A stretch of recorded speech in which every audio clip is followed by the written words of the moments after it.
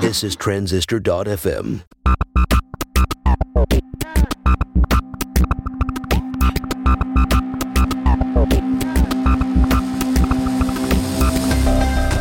Hey everyone, welcome to Build Your SaaS. This is the behind-the-scenes story of building a web app in 2018. I'm John Buda, a software engineer. And I'm Justin Jackson. I'm a product and marketing guy. Follow along as we build Transistor.fm and Spots.fm. I like that reminder to build Spots.fm. Yeah, that's a thing that we keep thinking about. I have your sketch you drew me. Yeah. In Portland with me. On the back of a napkin. Yeah, it's some piece of paper. I don't know what it is, actually. Yeah, it's not quite a napkin. It's true. Some piece of paper we found. So this is our second try doing this episode. We had one, was it yesterday we were recording? And yeah, I got booted out of a room and I couldn't find another one. And then I had another meeting. And so here we are again, starting over. Here we are again. And we were actually kind of on fire in that episode, so we were debating whether we were going to include it or not include it. At the very least, I think we'll post it for our Patreon supporters, who are, this is good, that's called a segue. That's a good segue. We have Kevin Markham, we have Adam Duvander, and David, Junta? Junta, you got it. Oh, yeah. Thanks so much to those folks. This Patreon thing's been a real kind of surprise. We just put the link into, Transistor has a special place to put a Patreon link. And how does it work again? Some players will show a special icon. Yes. So at the least, Overcast will show a $ icon in the interface. If you're listening to an episode that has a special HTML tag in the show notes. And I also noticed if you look at our show notes in Overcast, the actual link that says support us on Patreon is green. Oh, yeah. Yeah, I noticed that too. And I don't know if any other players also support that. Maybe they'll pick up on it and start doing it. Yeah, I've heard Breaker is going to. If you are on Overcast right now, scroll to the bottom and you'll see there's a green link in there in the show notes for the show. Yeah, it's kind of a cool thing that Marco's done. I just started my own personal Patreon. I did it because I just wanted to experiment with it. It was something that I saw other people using and I always kind of wrote it off. But lately I've been thinking, no matter what happens in my life, I want to keep writing and I want to keep podcasting. So if Transistor works out, great. I want to do that. If this makes $1 billion, that's great. But no matter what, I want to keep writing and I want to keep podcasting.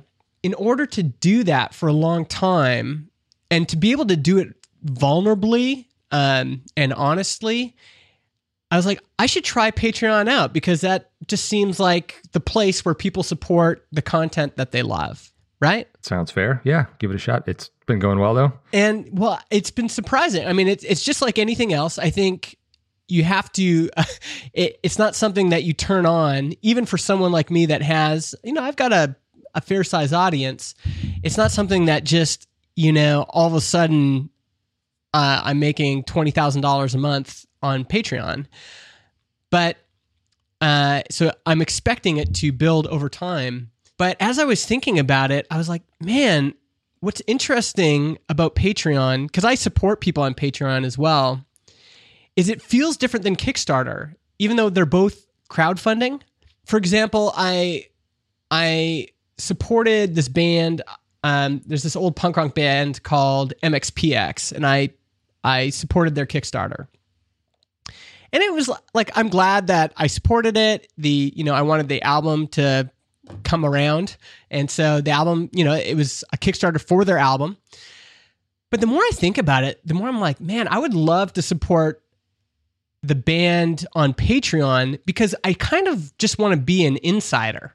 I got their album, I could have downloaded their album as a part of the Kickstarter, but I never did because I can just listen to it on Apple Music. I don't care about that as much. What I care about is, I want kind of the inside look into their life, into their business, into their music. And if there was a way for me to support them monthly and kind of get that look and get, support them in an ongoing way, I think I would. And that seems to be kind of the advantage of Patreon is you get this, everyone manages it differently, but you get this kind of behind the scenes look. Yeah. And obviously I've never been in a band, but it seems like at a certain point, Patreon, if they were making a certain amount of money, then they wouldn't, it sounds like being in a band is this grind of touring and releasing an album and recording and maybe not making that much money on an album. Mm-hmm. Maybe it would lessen some of that and they could kind of support themselves and record their music a little more freely. Yeah, totally. Who knows? But yeah. I think all of this stuff, obviously with you and I building Transistor, I've been thinking about all of these things more and more. And really, it's all crowdfunding. You're always getting your funding from somewhere. And sometimes it's customers and investors. Sometimes it's just investors. Sometimes it's, it's all crowdfunding.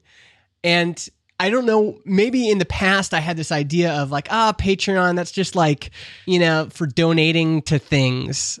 And I'm realizing now that it's actually a lot more than that. And, there's this one comic I support on Patreon. I'm paying to get the comic, but I'm paying for this whole other experience as well. And I'm also paying because I just want to see his good work continue, right? Yeah. But that's no different than you or I paying for a mobile app that we really like.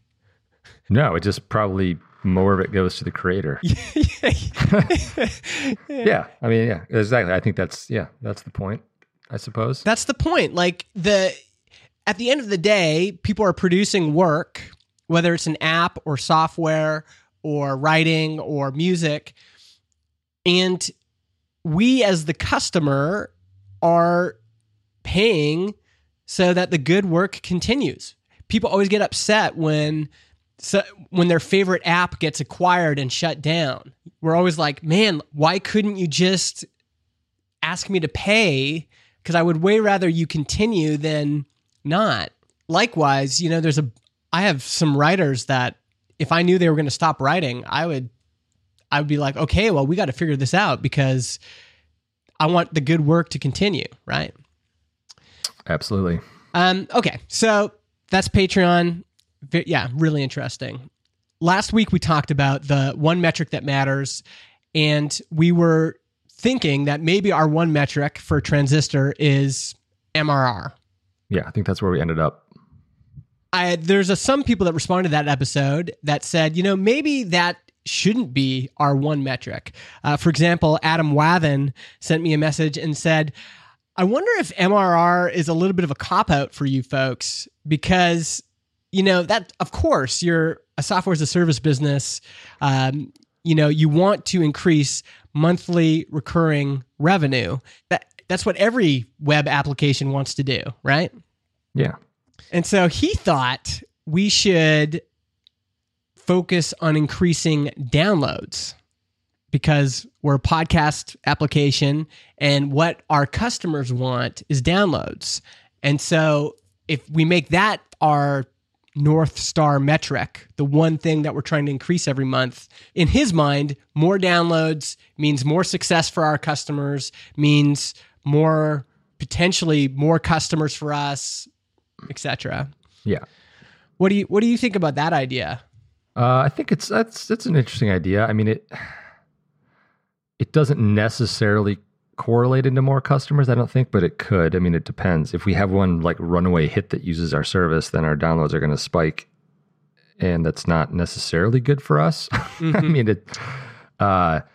considering bandwidth is our number one expense. But it could be a good metric to focus on. I mean, it's a number you can see grow. It's a graph you can see increase over time. Mm-hmm. It obviously means if it's going up or maybe like averages per month go up, not necessarily total downloads, but averages per month go up. It means that there's more people listening and there's probably more episodes, which means there's more customers. That's right. Yeah. And those are kind of the things I said too.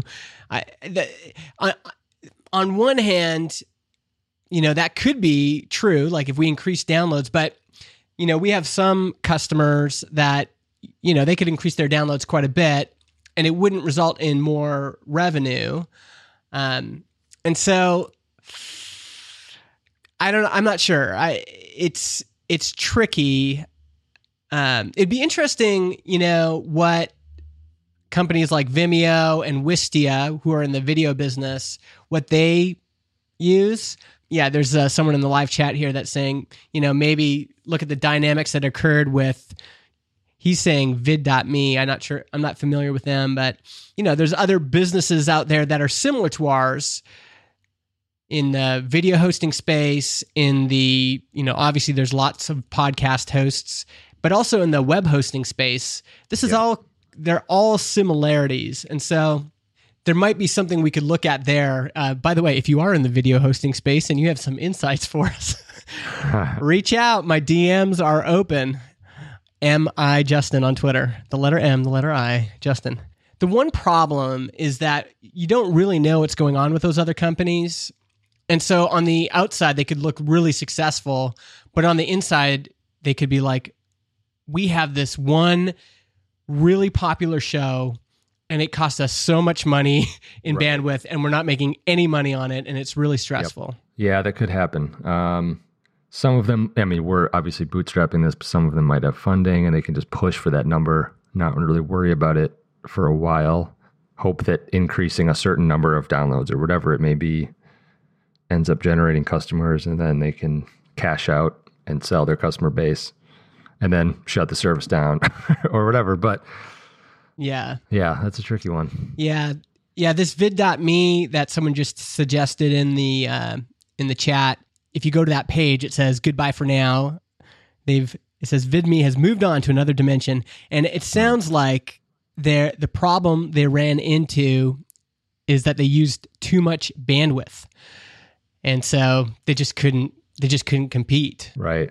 Yeah. It's to some extent a race to the bottom of giving away as much as you can while charging less and less money. Mm-hmm.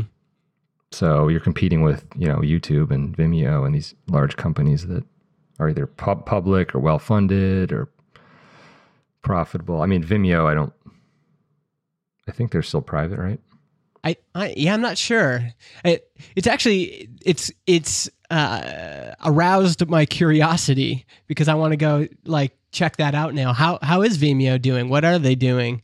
Are they? Yeah, I can't remember if they're private. Wistia might be private. I think maybe it was Wistia that just did a buyback. Oh, maybe a debt buyback. I think. Yeah, video startup Wistia to buy out investors with $17 million in debt.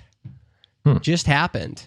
So yeah, that's what Ben is saying here in the chat too. Yeah, they just bought their investors out. So, wow, there's all sorts of different models, and it's why you can't really look at your customer, your competitors, because who knows how well Libsyn is doing or any of those other competitors we have. Right. We don't know. We can guess. We can say, oh, they've been around a long time. They probably have a lot of customers. But who knows? I don't know what their financials are. Mm-hmm. They have probably a large team. And the other thing we don't have in podcasting is there are no publicly traded podcast hosting companies. I don't think there is anyway. No, I don't think so. And so we can't look at the financials. Right. So I love it when people reach out after shows. Like Adam was just like, hey, I think he wanted to push back against these things that we were saying. Wait, someone's saying Libsyn is public. No way. Oh, wait, they are public. Really? They're on the stock exchange. What the heck? No kidding. Okay, we got to check into this. This is the advantage of real time. People can check our facts for us. This is Liberated syndication. Yeah, they're public. So we should be able to see their financials then. I think so, yeah. All right. Well, we're going to do that. Maybe not live here on the podcast, but their stock price is $1.64. I had no idea. I wonder when they filed for that. Sure, Yeah. we'll find that out too. Yeah, we'll find that out. We'll report back. But that is cool. We will be able to check out their revenue reports and everything. Yeah, cool. Love it. Okay. Well, thanks for that insight. I do appreciate it when people message us after and give us some pushback and say, "Have you thought about this? Maybe you're not. Maybe MRR shouldn't be your one true metric." And maybe Adam's right. Like maybe it shouldn't be, but on the other hand, maybe downloads shouldn't be our metric either. We also had feedback from Daniel, who said, Justin should just get out and sell. So start the marketing machine up. He's like, come on, Justin, you lazy ass. You should be pulling your weight. If you want to increase your numbers, you've got to turn on the selling machine. Use your network to get into big companies and find the people who are in charge of PR. Sell them on the idea of podcasting, not on podcast hosting. Guide them through how to start up a podcast, what kind of equipment they should use, teach them about content, how to market their podcast, where to host your podcast is such a trivial thing. That's not the barrier to entry. By the way, I agree with you so far, Daniel. My hypothesis is that companies like IBM or Microsoft or even Procter & Gamble have never even thought about having a podcast. They're old and outdated. That's actually incorrect. We know there are entire companies like Pacific Content that are doing work with all of those companies to help them produce branded podcasts. Yeah. So, well, we had an interesting conversation with Dan Meisner about this very thing. John Buddha almost didn't make it through this conversation. Yeah, my introversion was catching up with me. I needed to go sit in a corner. But Dan has a lot of experience producing content for big brands. And I asked him, I said, what kind of brands are you working with? It is all the big brands. All the big brands are thinking about podcasting. And partly because it's a hot topic right now, partly because, a lot of PR people are thinking about it. A lot of management and CEOs are listening to shows. So it is that the wheels are turning in corporate America. Yeah, I think it's still a relatively inexpensive advertising method. That's right. Compared to their other multi-million-dollar campaigns. That's right. One thing Dan did say though is this kind of education that Daniel is talking about here, where you're trying to go out and convince them to sell them on the idea of podcasting. The problem with that, according to Dan and other people I've talked to, is if these people are not already in motion, if there's not someone on their team that has already decided that we are going to start a podcast, that is a very difficult road for you as a singular entity to go out and try to convince people to start something that they didn't even know they wanted 5 minutes ago, especially if they're not already into podcasts. Yeah, and especially if the thing you're selling isn't, it's not, we're not selling a terribly expensive product. So I feel like the time that you would put into selling a company on starting a podcast and hosting with us, you'd have to sell something else. Otherwise, it would not, I don't think it'd be worth your time. Yeah, we would have to get into production, which we're not opposed to anything, but there is a, now I'm going to have to think of this article. I think it's a Paul Graham essay. When next time John Buddha talks, I'll look this up on the internet, but basically the idea is the more things you add to your company, the more things that you do, the more difficult your business model becomes. So one of the reasons from the beginning I was interested in splitting Spots and Transistor is I want them to be two separate companies that have to stand on their own legs. We don't want Transistor to get too complex. And if Spots is ever going to be a business, then it has to stand on its two legs too. Right. And the more things you add, if you say, well, now we're in podcast production. Well, now we're in podcast advertising. Well, now we're also in, if you add too many things, especially early on, that can be a recipe for disaster.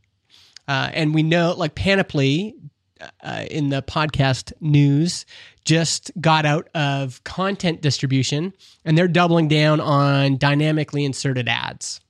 They've got software that does that. On the flip side, MailChimp, which has been around forever and has made a lot of money, they are now rebranding as a total marketing company that's not just going to do email. Right. What did you think of that rebrand, by the way? I thought it was interesting. I mean, I didn't read their whole white paper, but I liked it. I mean, they're always doing something different. Yeah. Although Kyle Fox, I think Kyle Fox was the one who said there's a lot of similarities between postmarkapp.com and the new MailChimp. The yellow is almost identical. If you look at both of them, I didn't even notice that. They're pretty similar. So we don't need to split hairs over that, but right. All of this to say, we are thinking about some of that stuff. The one thing that Daniel's message to me did kind of inspire. I think I got this on LinkedIn, actually. I actually checked LinkedIn and got a chat message there. The one thing it did inspire me to think about was, I think I could set some, and we talked about this a bit in the episode, but I could set some targets to say, let's try to get, 5 new customers a day, or, 5 new trials a day, or, what have you. So, this is funny. Ben is saying just about this Postmark MailChimp thing. He's saying we have a yellow website as well. So now we have to go back to the drawing board. Oh, no.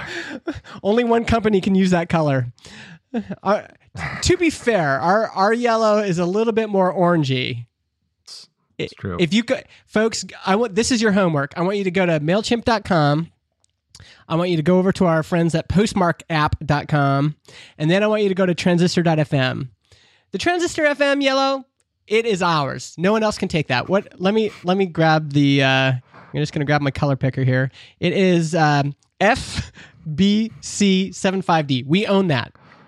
I forget what, our Dylan, our designer that helped out here, he named it something. Oh, really? We have our own, like the hue has. I believe he did.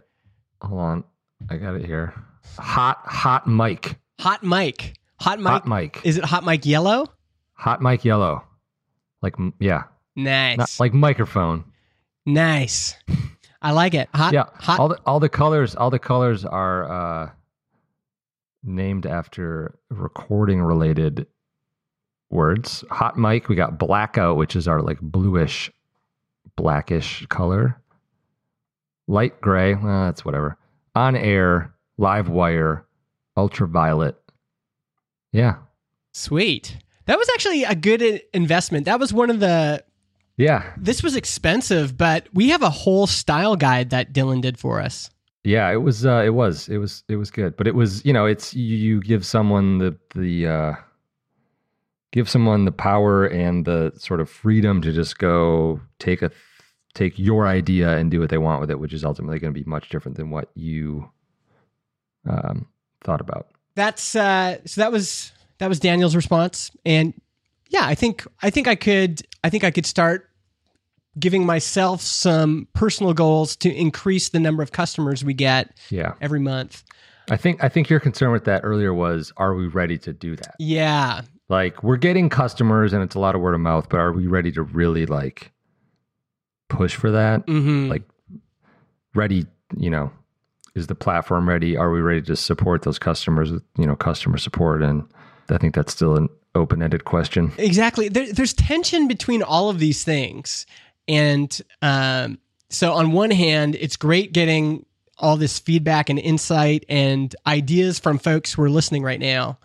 But on the other hand, there's always, on this side of the microphone, there's all of these other tensions. And it's difficult as someone who's building a company to know, when are you just being wrong and when are you actually just responding in a correct way to the reality as it is. Right. I don't know. If you've got an idea about that, let us know. I don't. Oh, I don't.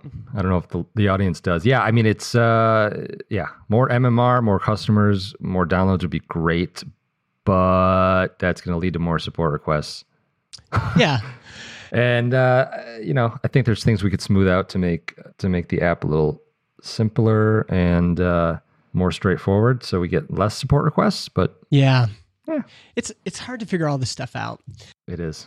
By the way, we just crossed 2 major milestones.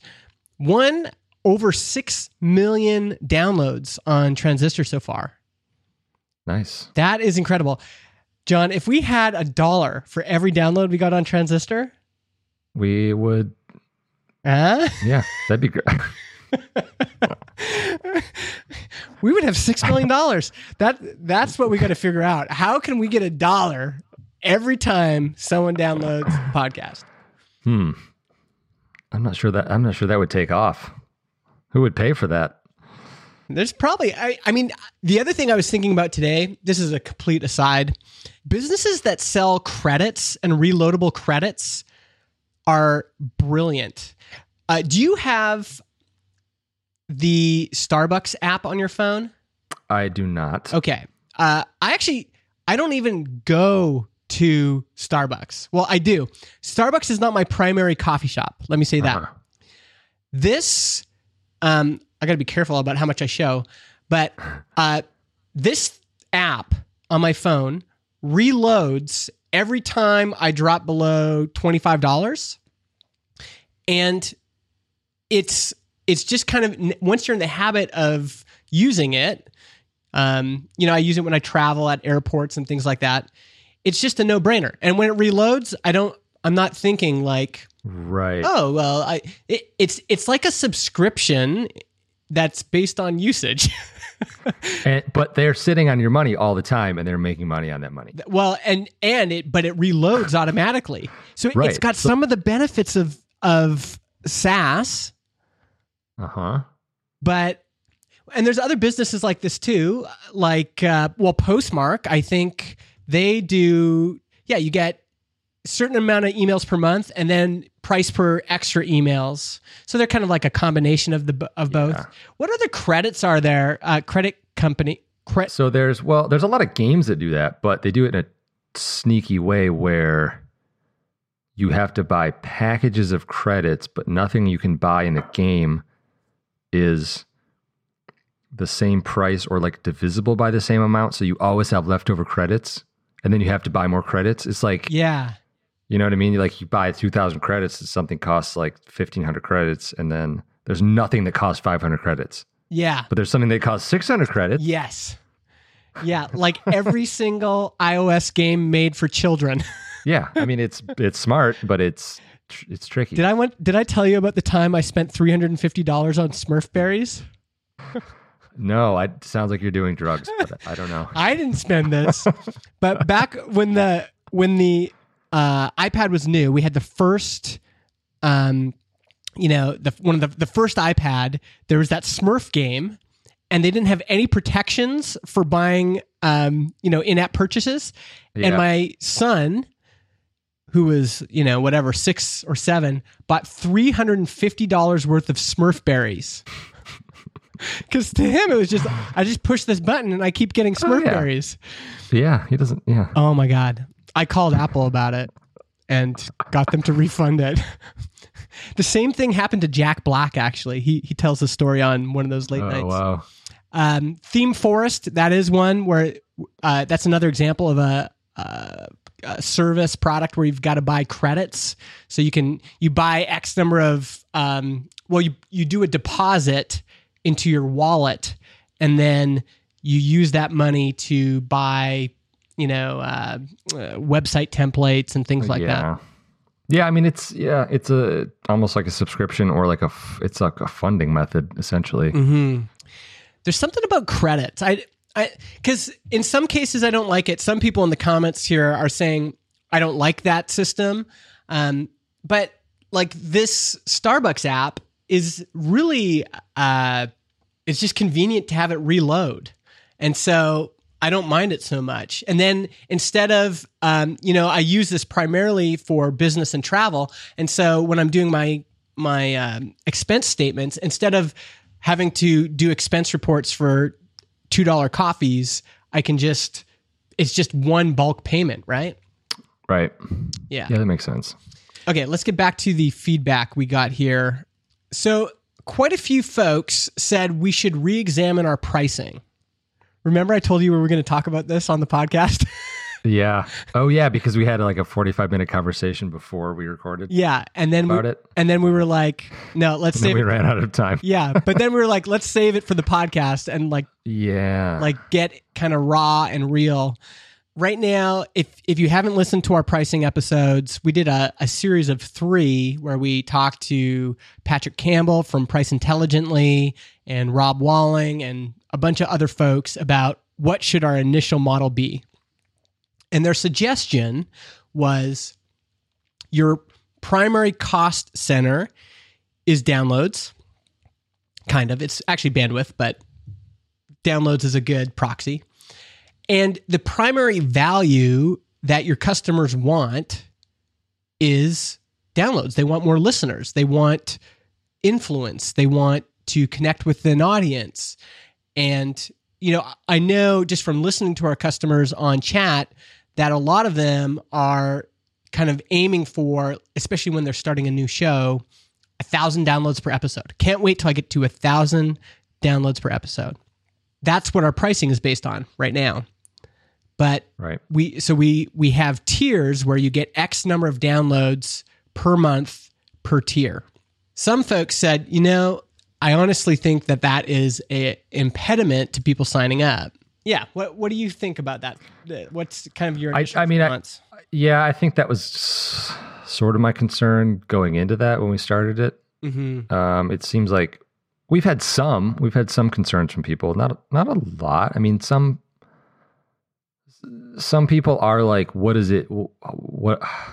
What happens when I get to a number? Do I get charged a bunch of money and I automatically upgraded? Like, it seems like that's not enough, but also, I mean, they don't have a show yet. Some of these people are looking to transfer, and they have a show and they know what their audience is, and it would be quite a bit more expensive for them, I think, coming from where they're, moving from.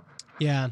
But it's also like, I think you had even mentioned this prior to us recording, it's one of those things where like people will vote against, in America anyway, vote against their own best interests. So they vote for let's say the party that's going to give a bunch of tax cuts to the rich, and they want to be rich because that's the American dream, but they don't necessarily, I don't know, they're not there yet. Like, they're not going to get any benefit from it. Yeah. It's tricky. I think we definitely need to tweak our pricing. And when I put myself in a customer mindset, I definitely understand that, even if you're starting a new show and you have no downloads, you eventually, if you said, well, you have the choice between getting 20,000 downloads and 500 downloads, I think most folks want 20,000 downloads. And so even though you're not there yet, you still have this dream of getting there. And so you don't want to be have this idea of a future tax if you get successful. Right. And so I think there is some tweaks we can do there. For example, we both have friends that have very successful podcasts that, they're looking at our tiers and they're like, well, you don't even have a tier for us. Like we can't even Yeah. How do we, get in there? Where do we fit, and how are we going to afford to pay what you want to charge us based on downloads? Yeah, exactly. So we're figuring that out. Now, I will say that the $19 a month plan for unlimited shows up to 5,000 downloads per month, a lot of people really like that, especially when they're exploring. They're creating, they create one show and then they're like, oh, I should create another show. And they might try 2, 3, 4, 5 shows. Or they have archive shows that don't get a lot of downloads, but they want to keep it. Yeah, exactly. And so I think people seem to really like that. And I think I was even looking the other day. We have very few customers out of, let's see how many shows we have. And sorry, I see all these folks in the chat here. We actually have, Ben has a bunch of questions. Actually, while I'm looking this up, this is a good technical question. Does Transistor do streaming or just download? That's the first question. Okay. The second question is also from Ben. Is one download the same as 1 minute streamed? First question is, do we do streams or downloads? We do downloads. You can stream it. I mean, you can, I'll use Overcast as an example. You can play it in Overcast without downloading it to your phone, which would essentially be streaming it from the server, but it will buffer it way ahead. So it's going to download the whole thing. Yeah. But you only might play some of it. So just to be clear, in our lexicon, a stream, quote unquote, is the same as a download. Yeah, exactly. And so what counts as a download? A lot of people ask that. Like if someone just downloads, if someone just streams on Overcast, like 30 seconds. Yep. Does that count as a download? That it does. It counts as a download. Because we really currently do not have a way to know that they streamed or downloaded some or all of it. Mm-hmm. There's probably ways to figure that out. I will say that repeated streams or downloads from the same IP address and time of day are not counted twice. So you could technically, like, let's say if I'm at work and I listen to the same episode twice in a row on a website within the same couple hours, it's not going to count as double downloads. Mm-hmm. So it's a little tricky. I mean, downloads are initiating a file download on the internet. Like you can sometimes tell when it finished, but sometimes not. So yeah. Right now for us, the simplest metric is just a stream is a download. And I believe, so I've been working on the Spotify analytics that we can pull in from Spotify for the shows that use our Spotify integration. And they call them streams, but they don't indicate whether or not they were fully listened to or not. Yeah. So for them, a stream is a download, and for us, a download is a stream, and vice versa. Yeah. Yeah. So, and some podcast hosts use like plays. So a download listens, equals a play or plays listen. or listens.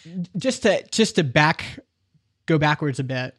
In terms of business model, we're still figuring this out. What does success look like for our customers?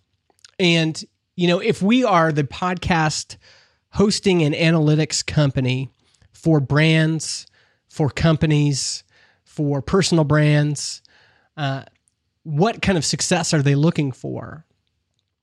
And, the answer is, it probably varies, but, I know, for example, Joe Workman, who has Weaver Radio, his goal is he's got a big kind of community of customers that buys Rapid Weaver add-ons from him.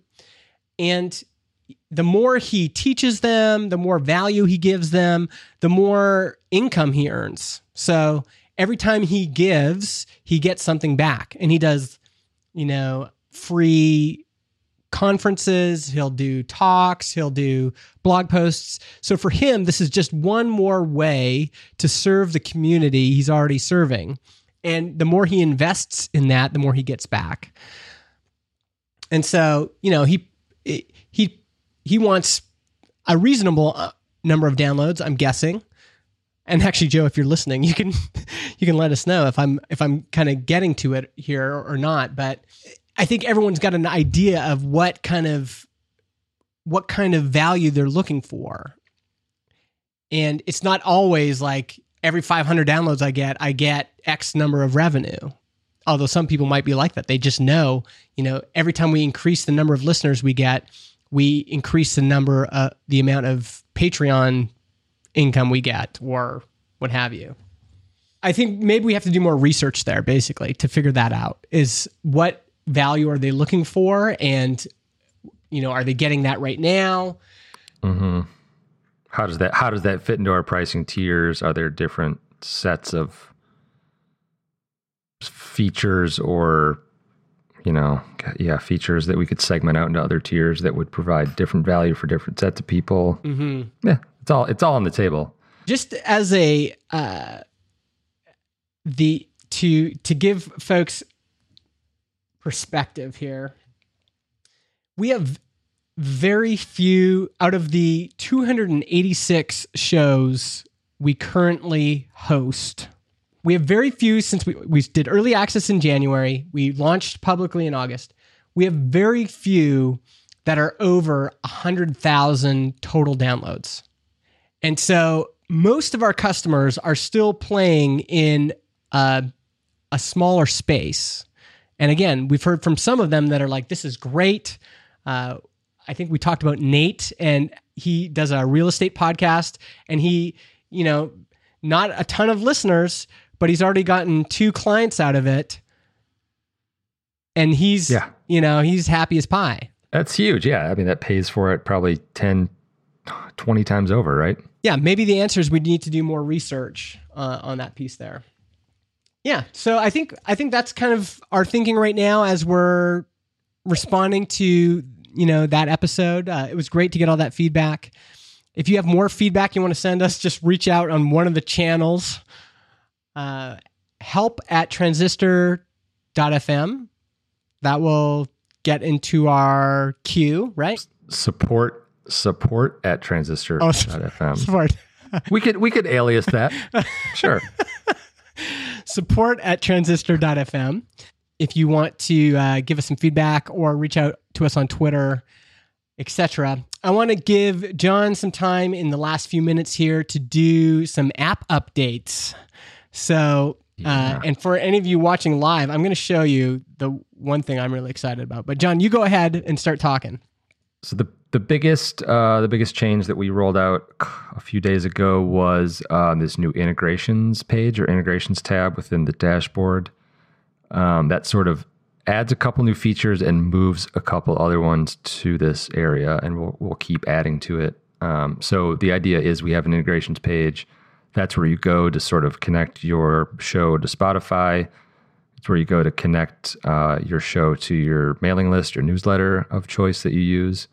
And it also adds 2 new ones, which allows you to connect Transistor to Twitter, to your Twitter account, and your Google account, which allows you to, one, auto tweet an episode to your Twitter account as when it's published. So let's say you publish it, 10 a.m.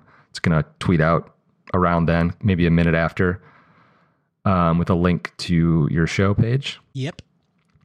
And with YouTube and Google, what you do is you sign in with your Google account, choose your YouTube channel that you want to sync with, and it will automatically publish your episode to YouTube. It'll convert the audio to a video file and add like a static background image that you can choose. Yeah. Add in the summary and a couple like another link to your web page, and that's kind of it. As for the integrations tab, YouTube is not live for everyone yet. I think we're going to test it out for us with this episode. Mm-hmm. So maybe by the time you hear this, it'll be live. Yeah. Yeah. And obviously this is our first iteration of this. So let us know if you have any feedback. Things like for auto tweeting, we don't allow you to edit the tweet yet, but it'd be cool to allow you to edit what's sent out and drop in like little placeholders for the name of the show, the name of the episode, a link to your episode. Yeah. And same with YouTube. We have there's a limited amount of content you can put in the description, but you can link to certain things, and maybe we can allow some edits to that. I'm super excited about this, and I posted a tease about it, and people were just equally ecstatic because I hope people like it. Yeah, I mean people already like the idea of it. So yeah, the one thing that was surprising to me is that people listen to these things on YouTube. Yes. And I know people listen to music on YouTube a lot, but I just didn't realize that. Yeah. Well, and some folks, Joe Workman is another example of this. He had an existing audience that he'd built up on YouTube. And so he just wants to reach those people where they're at.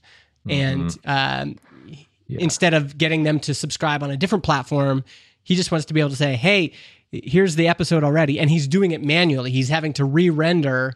I think Curtis, what's Curtis? I don't know how to say his last name. Curtis McCall. McCall. He also said that was his response on Twitter was, "Oh, thank goodness! Now I don't have to render twice." Right?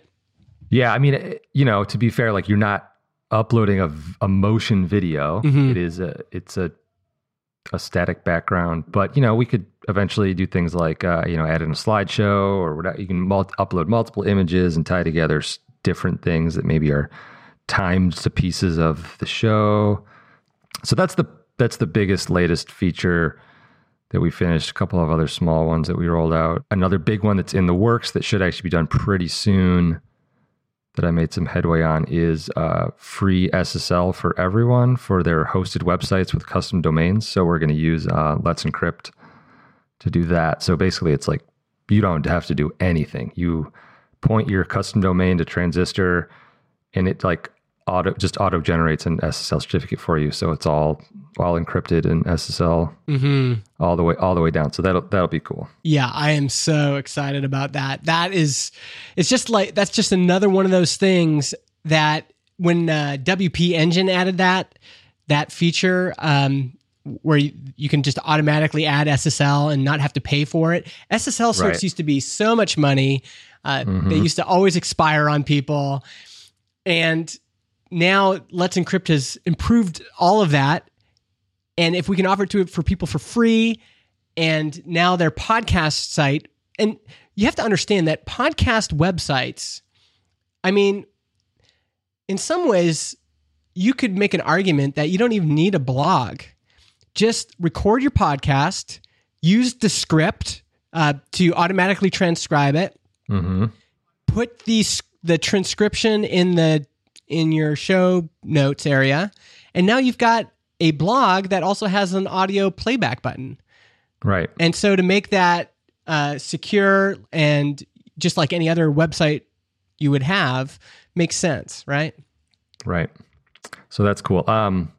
The other thing is Spotify Analytics, which will be, we'll start pulling those into our system. So if you see a jump in your downloads and you use Transistor, that's probably why, because those are not in Transistor yet, because they're external to our system. But we'll basically end up pulling in your Spotify Analytics every day from the previous day. So they'll start showing up in the previous day's analytics. Oh, that'll be really cool. Yeah. That's like one of those things. Once we can get more insight into these players, again, podcasting is always going to be open. It's always going to be on this open platform called RSS, but some of the players will share their data. And when they do, it can be helpful. It's interesting to know how far people listen and all that. Right. So, yeah, sweet. Well, there we go. Do you think I think we recaptured some of that magic? I think so. Yeah, I think we did. That we had before. Yeah, it was a good comeback. Good comeback. I've got to go pick up. I've got to drive my son to Army cadets, so I got to end it here. All right.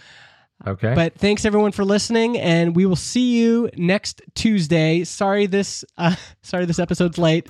We'll be back on track next Tuesday. All right.